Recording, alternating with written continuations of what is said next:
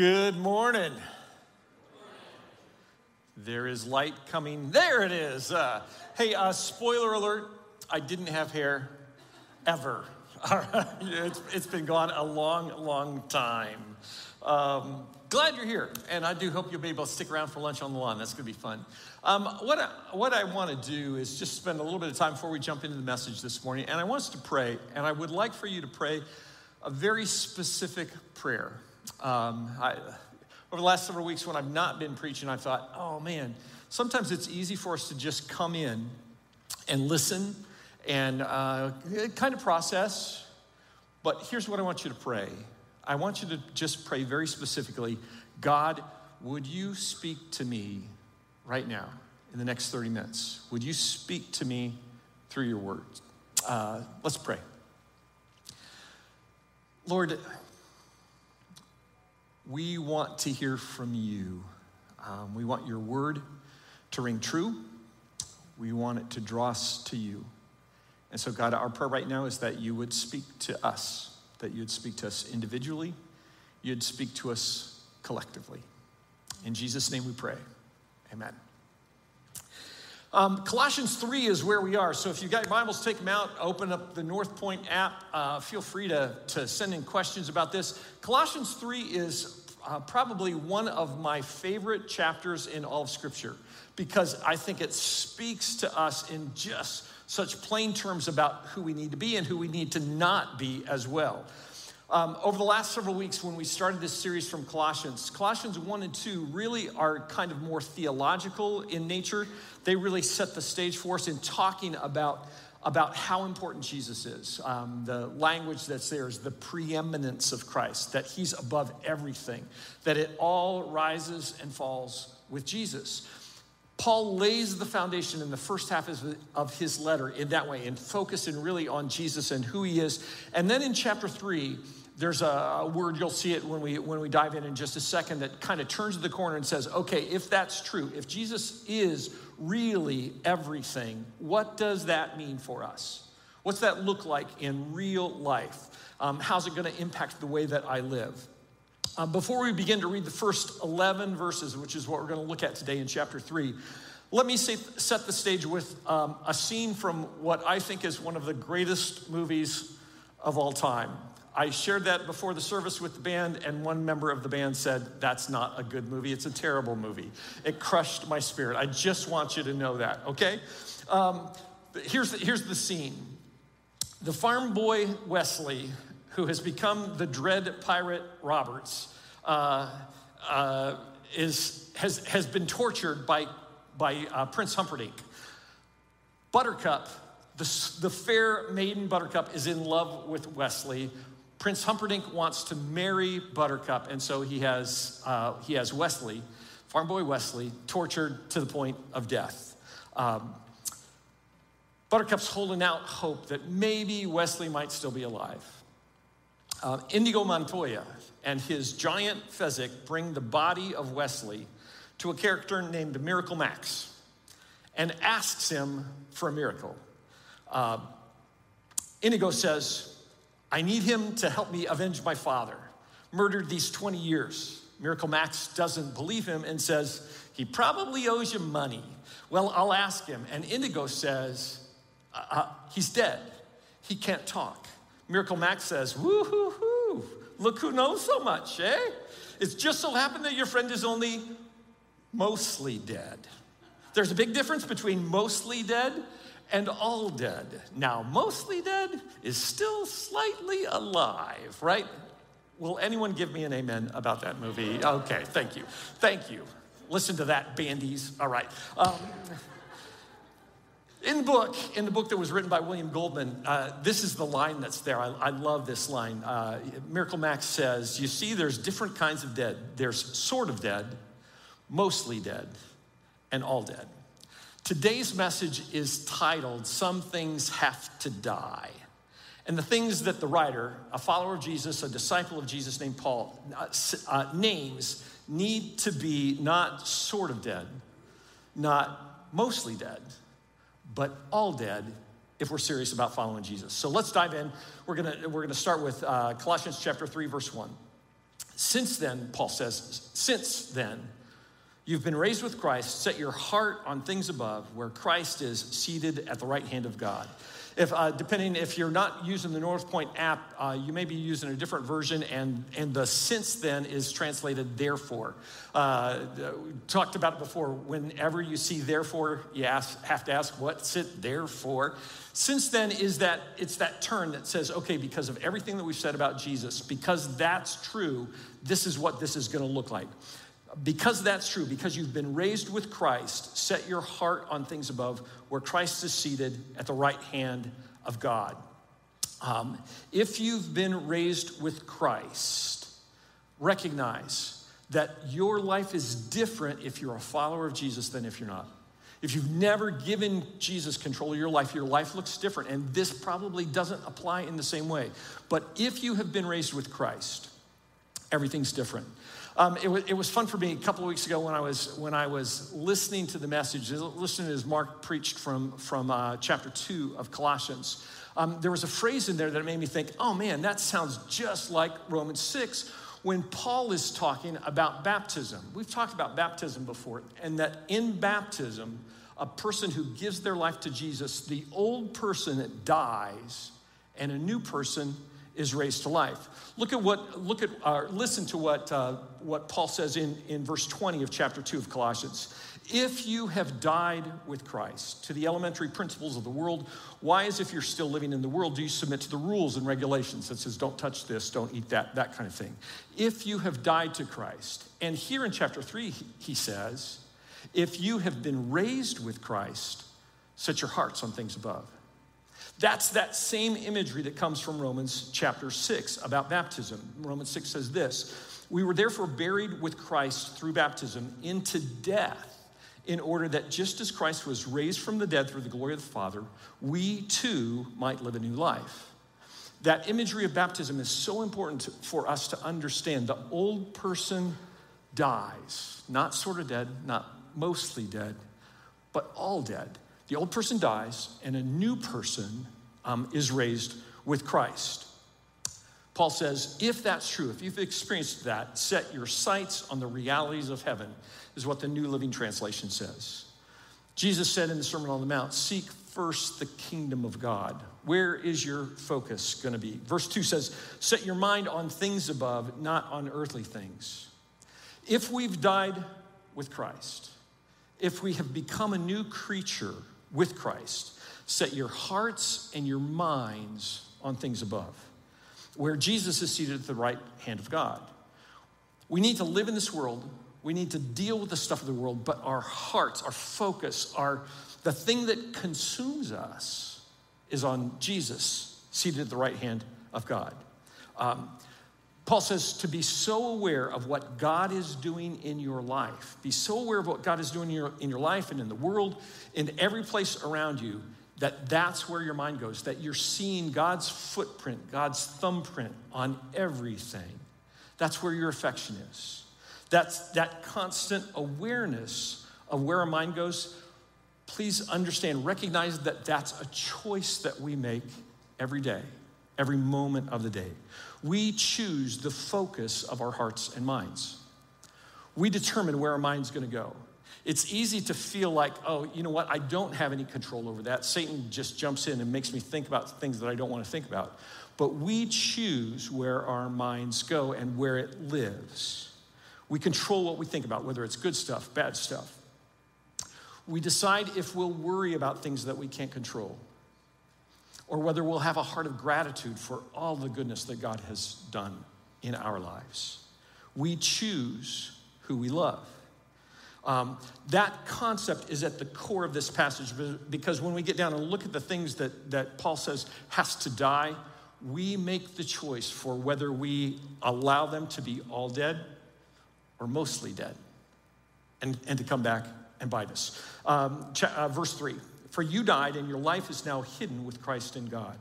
I like the way the New Living Translation translates this. It says, for you died to this life and your real life is hidden with Christ in God. The real life, the real person that you are, we find that in your relationship with Jesus. Verse 4, when Christ, who is your life, appears, then you also will appear with him in glory. When Christ, who is your life, appears, then you will appear with him in glory. Paul says Christ is everything. He's the glue. He's the thing that makes sense of all of your life. When I was in college, I went to a Christian college, but I didn't plan on doing vocational ministry. I went all 4 years, got a degree, have a degree in Bible, a degree in music. But I didn't plan on doing ministry. I thought that I'd just work in the workforce and that I'd be a leader in the church. So the year that we graduated, I took a part-time role in music ministry at a church that was about 45 minutes from where we lived. Deb and I got married, and I was selling wood-burning stoves at the height of the energy crisis in 1981. They were good times, you know. And as we tried to balance doing ministry part-time, just kind of as an add-on, and working in the world, I learned something. One of the things that I learned was that ministry is life and life is ministry. That's a phrase I use a lot. Ministry is life and life is ministry. What's that mean? It means that when God calls you into a place of ministry, it's not something that you can turn off, when you walk out the door. It's not the kind of thing that when I leave and drive home, all of a sudden everything about North Point, about the people who make up the body of Christ here, just gets turned off. There's a concern, there's an awareness, you're always sensitive to what's going on in the lives of people because ministry is life and life is ministry. What is it for you that you would say, oh, that's my life? I think my wife has a shirt someplace that says quilting is life. Sewing is life, that kind of thing. Football is life. What is it? Deb doesn't have the shirt that says football is life, just so you know that. What is it that you would say, oh, that's my life? Everything kind of surrounds that aspect of my life. Paul says, when Christ, who is your life, appears, that Christ is your life. Christ is life, life is Christ. He says to the church in Philippi, to live is Christ, to die is gain. What he's saying is your walk with Jesus is something that no matter what happens, that's at the center of who you are. When you're in crisis, there's Jesus. When great things are happening, there's Jesus. It's not something that you step into when you leave your car and walk in the parking lot of church on Sunday. It's not something that you turn on when you go and connect with your life group. It's not something that you, all of a sudden everything shifts when you're talking to somebody from church or somebody else who's a believer. Christ is life and life is Christ if you're a follower of Jesus. It's all connected. Jesus is coming back, Paul says. There is hope in this broken, crazy world because Jesus is going to return. Paul says, when Christ, who is your life, appears, when he comes back, then you also will appear with him in glory. There is this sense in verse 4 that N.T. Wright describes as both already and not yet. When we're in relationship with Jesus, it impacts the way that we live right now, here and today. It changes everything about what happens right here. Christ is our life already. He has done his work. He's forgiven us. He's changed the way that we think. But there's also a not yet part that says our relationship with Jesus is not yet what it's going to be in eternity. It's already changed us, but we're not changed fully. There's a not yet aspect to that. It's kind of like I was thinking about when Deb and I were engaged. We began to do a lot of things, not everything. We began to do a lot of things that were like when we would be married. We went shopping for dishes. That was great fun. But we rented an apartment. We moved stuff into the apartment. We didn't live together. That was something that was going to wait. But we began to act as though we were married. Already we had made the commitment, but not yet. Maybe a better description of the already not yet thing that's more appropriate right now is in the world of football. If you're At Michigan State, at UM, and at The Ohio State University, there are football players that have come onto campus, that have enrolled, that they're in their freshman year. They're already a part of the football team. They've participated in summer practice. They learn in their plays, but they've not yet been on the field this fall. They're already a part of the team, but not yet a part of the team. Does that make sense? Someone shake your head and say, yeah, Rick, we're there. Yeah, Rick, we're there. Okay, good. Paul says you're already connected with Christ, but not in the way that it's going to be eventually. And because of that, some things have to die. Some things have to die. N.T. Wright says, by bluntly naming sins which are all too often excused or glossed over with euphemisms, Paul sets a clear standard for the church, both ancient and modern. And now if you look in advance at where we're going to go in the next several verses, there are two separate lists, one in verse 5, one in verse 8. The list in verse 5 focuses on inappropriate sexual behavior, the impact of sexual stuff in our world today. And the second list that's down in verse 8 focuses really on the relationships that we have with other people. It's easy to focus on one list or the other. If you just focus on the sexual thing and stay pure sexually, but have broken relationships in every aspect of your life because you have this perspective of just protecting that area of your life, that's no good. And if you focus on relationships so much that you don't pay any attention to what God has called us to in terms of sexual purity, that's no good either. Both lists are there, and Paul's going to say both sets of things need to die. They need to be dead. Verse 5, put to death, therefore, whatever belongs to your earthly nature. The New Living Translation says, so put to death the sinful earthly things lurking within you. Again, we have a choice to make, whether to be proactive or reactive as we look at these issues in our life. And then he begins to list. The very first thing he says to put to death is sexual immorality. The Greek word that's there is the word porneia. It's the word that we get the word pornography from. In Scripture, that word is used to describe sexual intercourse with anyone who is not your spouse, not your husband or wife. That includes somebody that you're not married to yet.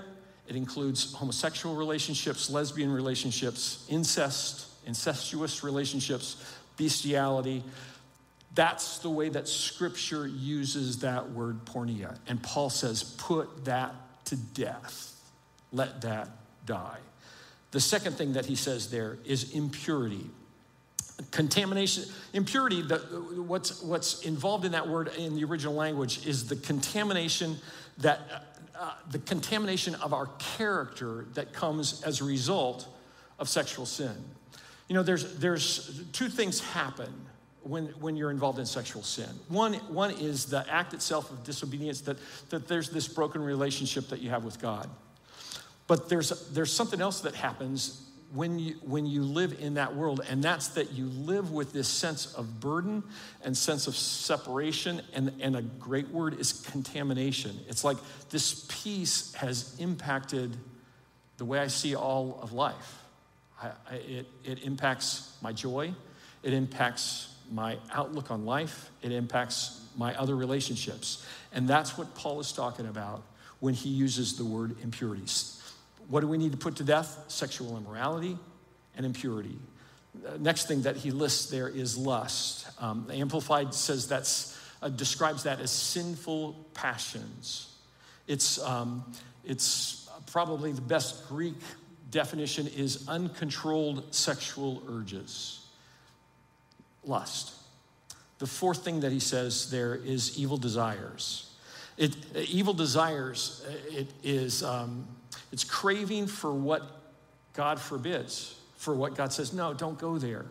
It's this thing that I've got to have some of that. That's the evil desires. Recognize that sexual temptation is not sin, but living in that temptation, cultivating that temptation, that's where that kind of turns the corner and becomes an evil desire. It's when we think, oh man, I want that. And we begin to generate the images in our mind, the thoughts in our minds that takes us to a different place. Feeding that. The last thing that he lists in that first list is greed, which is idolatry, which is kind of interesting because there's all of this stuff about sexual sin, and then it says greed. And we tend to think in the context of greed that that's all about money, about having more. But in this context, and in what Paul is talking about to the church in Colossae, he's talking about wanting something, and unchecked hunger for physical pleasure or anything else that only should come from God. It's this unchecked hunger. That's what's there. The ESV translates that covetousness. It's this sense that unless I have these things, I won't be happy. That's that sense of greed, which is idolatry. That we're so focused on what we want that takes the place of God. Fun list, huh? And yet, God calls us to put those things to death. How do you wrestle with those things in your life? How do you put those things to death? Because we live in a very sexual culture. How do you put those things to death? I was thinking about that, and I thought, I think the best advice that I can give is to use war imagery and to say simply, cut off the supply lines. If you think about the war that's occurring right now between Russia and Ukraine, there has been a lot of head-to-head combat between Russia and Ukraine. But Ukraine has survived the war for one reason. They have cut off the supply lines to the Russian troops.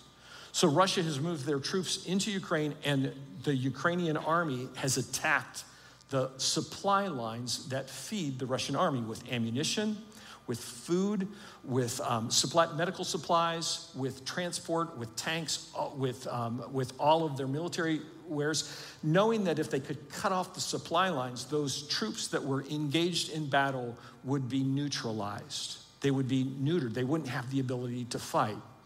When we talk about putting to death those aspects in our lives, that sexual sin, what do we need to do? We need to cut off the supply lines. We need to stop the food chains. When we do that, it loses its strength. There's an old story that's told about a Cherokee grandfather that was talking with his son, or his grandson. He was talking with his grandson, telling him that inside everyone there are two wolves that are vying for control in every person's lives. There's a good wolf that stands for all the good things, that wants to do all the good things, and this wolf that is consumed with evil, with destruction. And the grandson said to his grandfather, "Grandfather, which wolf will win the battle between those two wolves?" And the grandfather said, "Whichever one you feed. Whichever one you feed." When we feed our mind with the things of Christ, when we set our hearts on things above, when we set our minds on things above, and we feed the Holy Spirit within us, the Holy Spirit takes greater and greater control as we give it to him. But if we feed that sexual nature, if we feed that part that's in opposition to God, that just continues to grow and have continued strength. Cut the supply lines. Paul says this in verse 6. Because of these, the wrath of God is coming.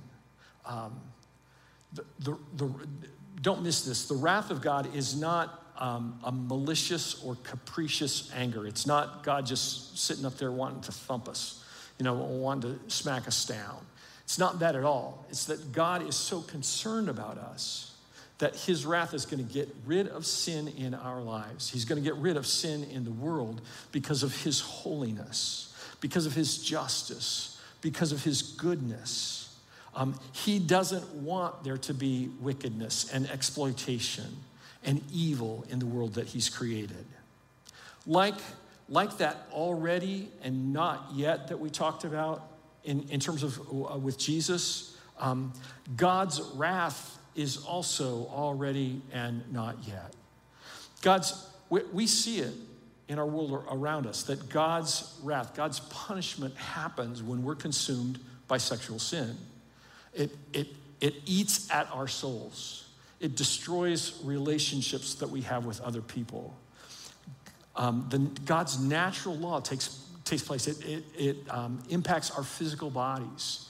And so God's wrath is displayed already because of our sexual sin. And yet not yet in the way that it will be when ultimately we stand before God, when God judges the world.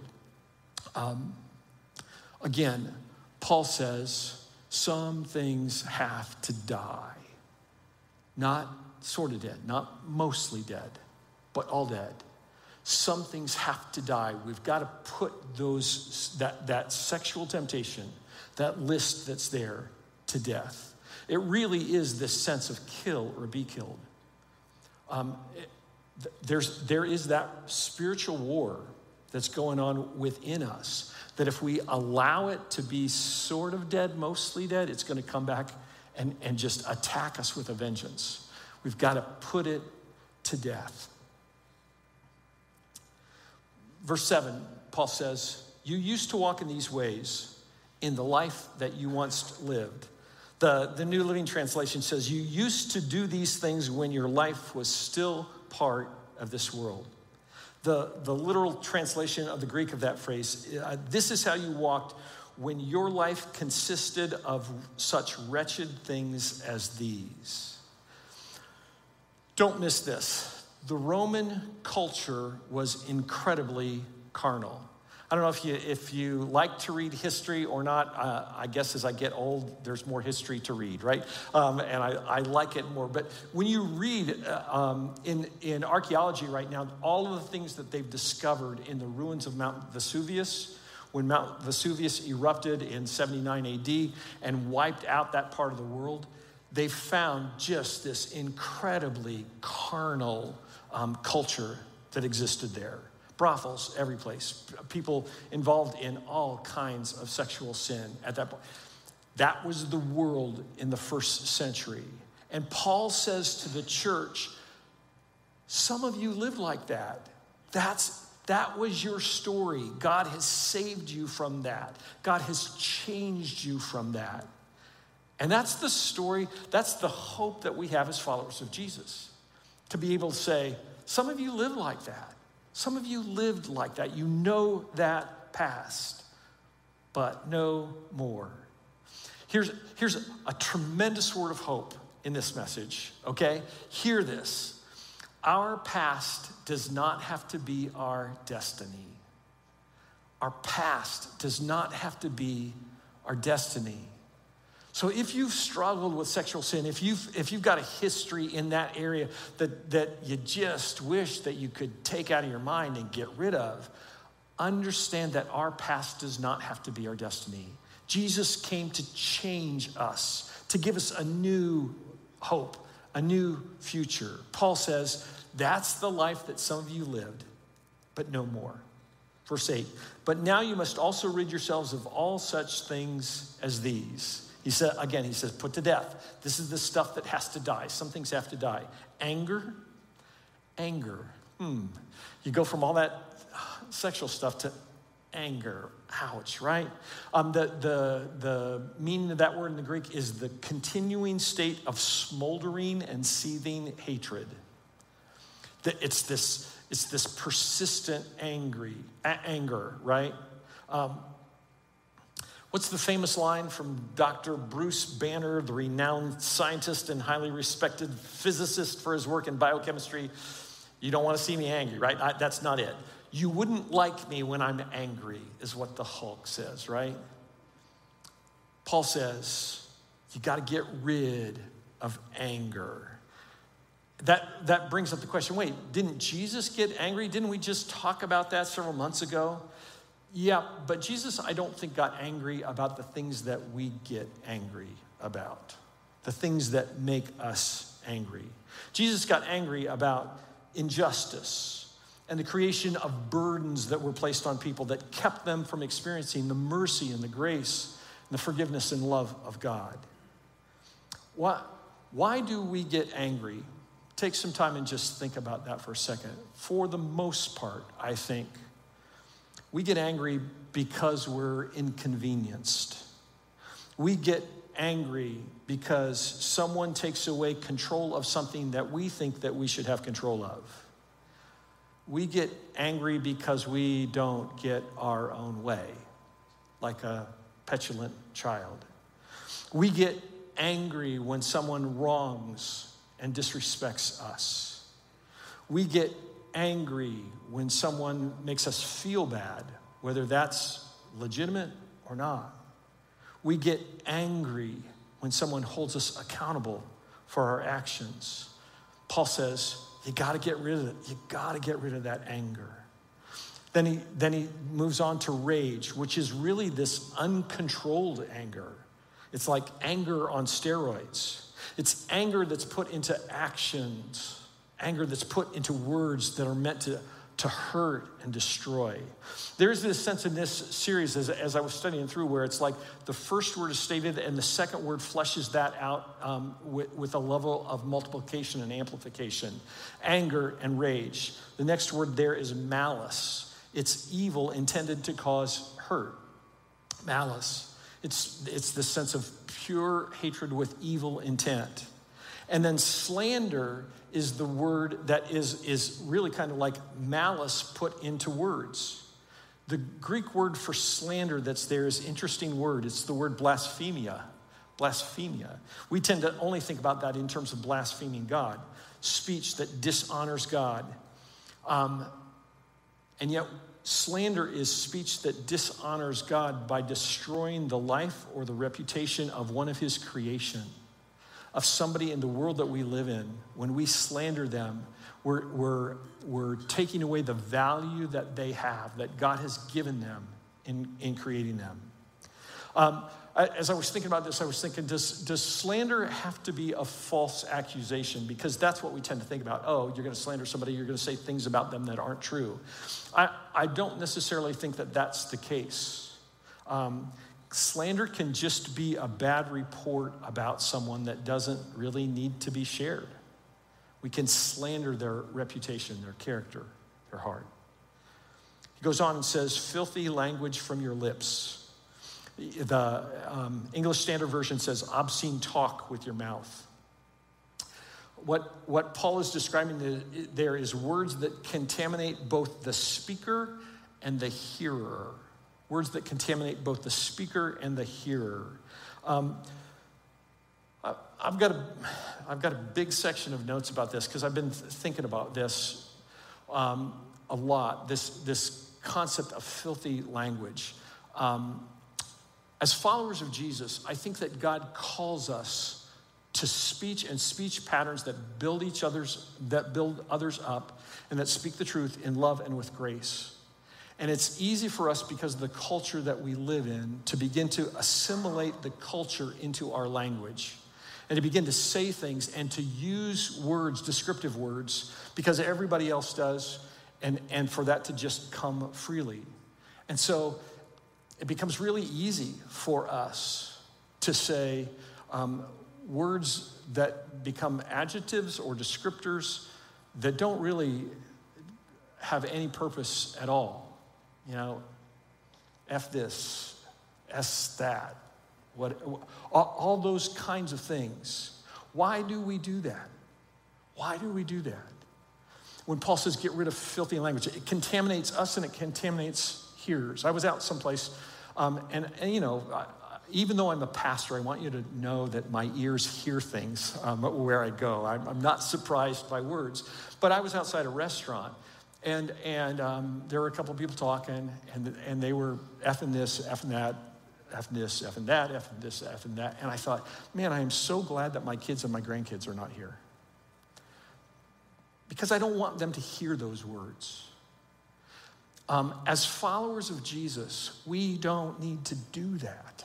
We don't need to give into that language. Oftentimes we think, I need to make a point. You don't. You don't. If you want to make a point with your language, get softer.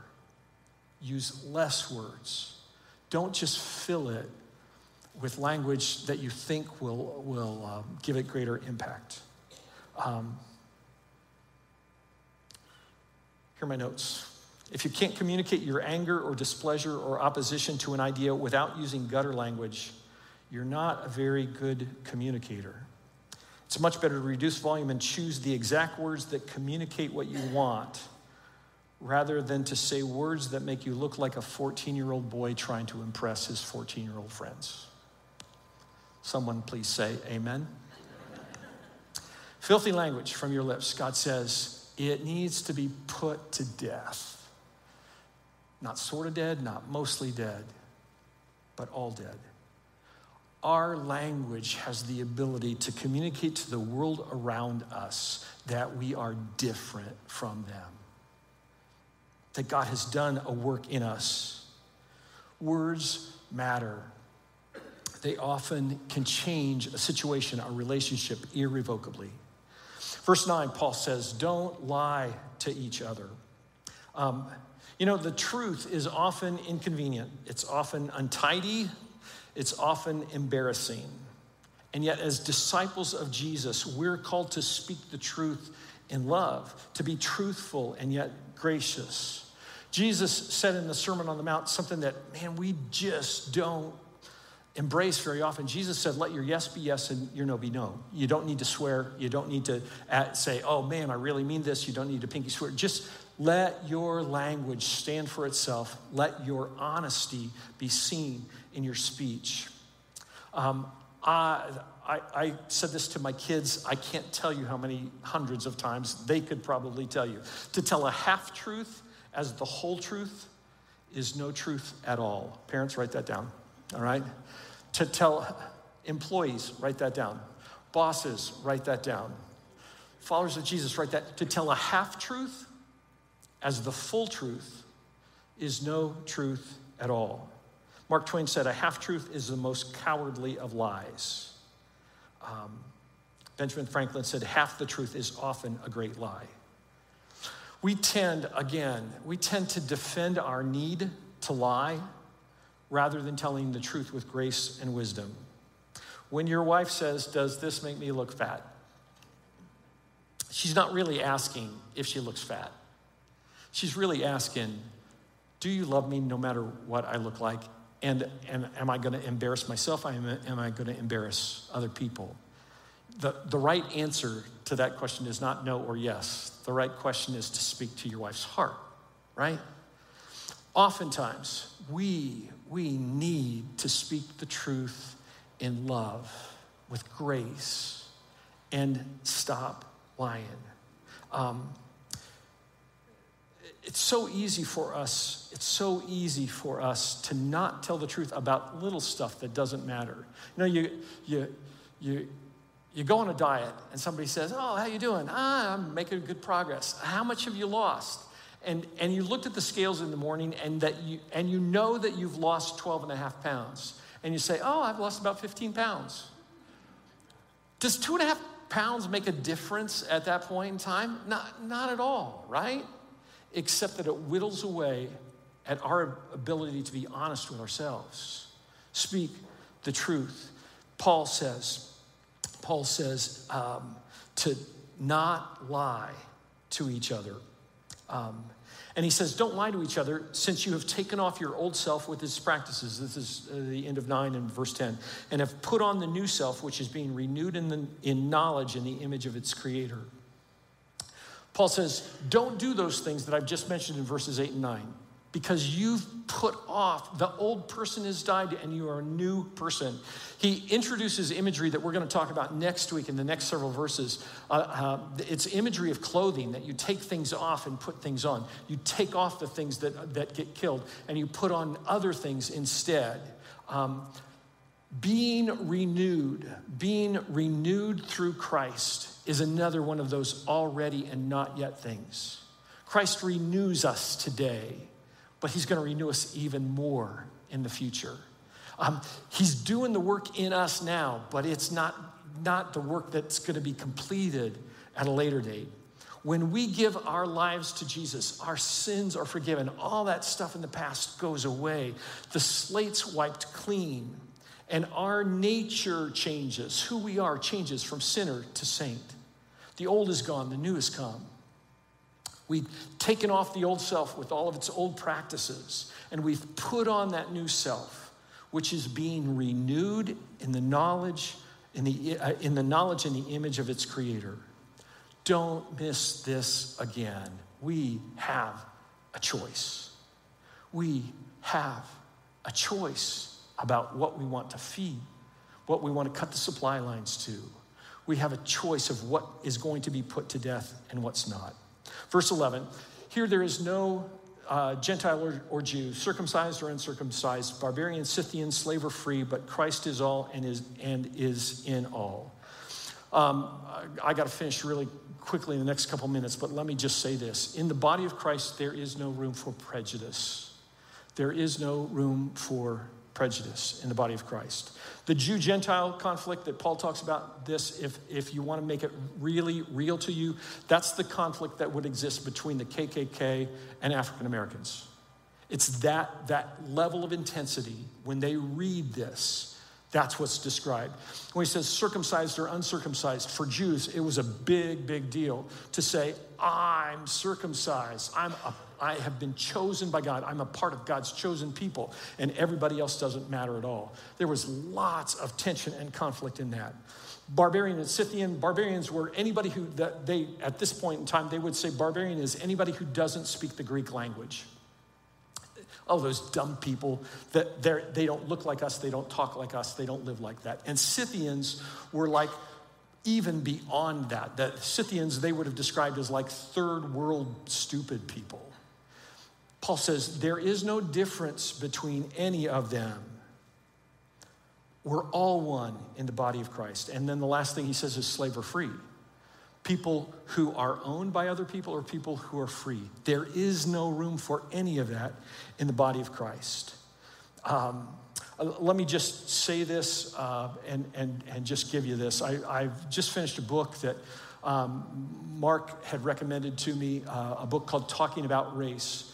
And if you want to read a book that will challenge you to your core in terms of your being a follower of Jesus and figuring out how to have conversations about race in a healthy way that honors Christ, read this book. It's hard to read because it really attacks the problems that we have as whites, as blacks, as Asians, as Hispanics in working out this issue of race within the body of Christ. It's a really good book. I don't get anything for that. That's just a plug out of my life, all right? Let me just finish with this. Jesus came to give hope.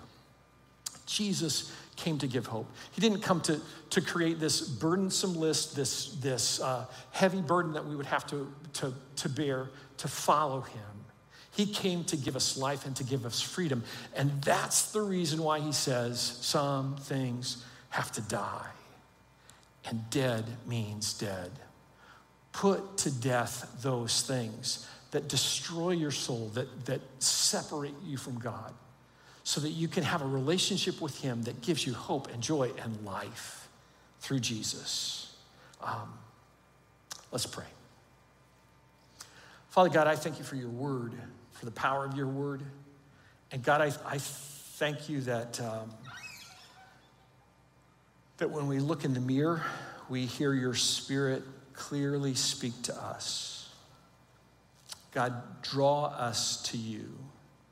Help us to not play with sin, but to be drawn to you as followers of Jesus. In his name we pray. Amen. Let's stand.